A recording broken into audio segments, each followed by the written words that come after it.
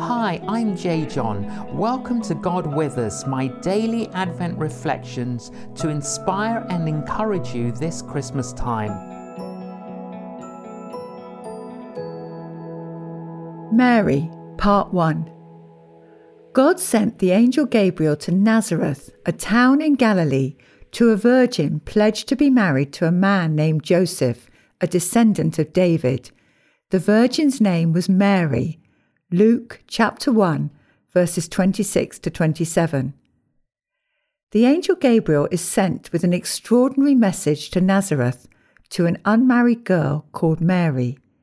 She will miraculously bear a child who will be the Son of the Most High, the promised Messiah who will sit on the throne of David and will rule over Israel forever in a kingdom that will never end.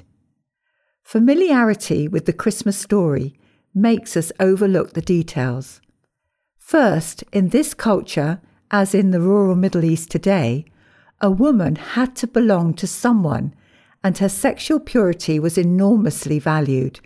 So at a relatively young age, anything from 12 to 14, a marriage would be arranged with someone suitable.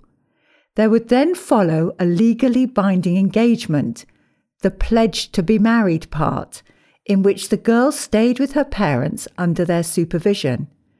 Only after this did the formal wedding occur, after which she moved to her husband's house.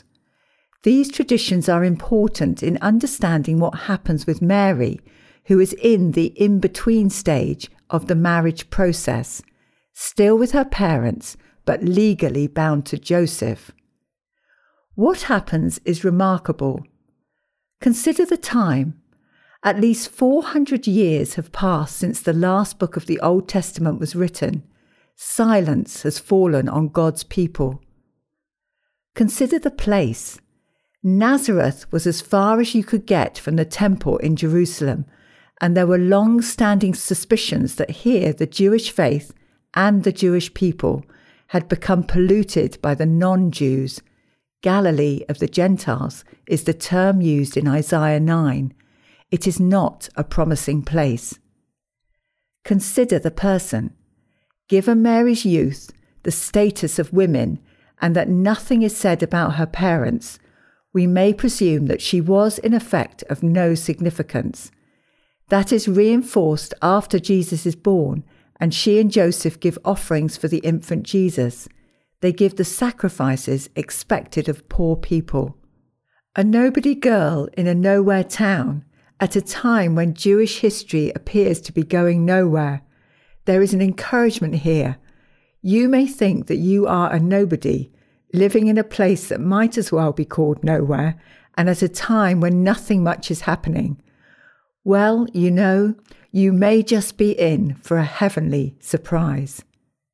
Ponder this quote from St. Francis of Assisi. Start by doing what is necessary, then do what is possible, and suddenly you are doing the impossible. Let's conclude with a prayer.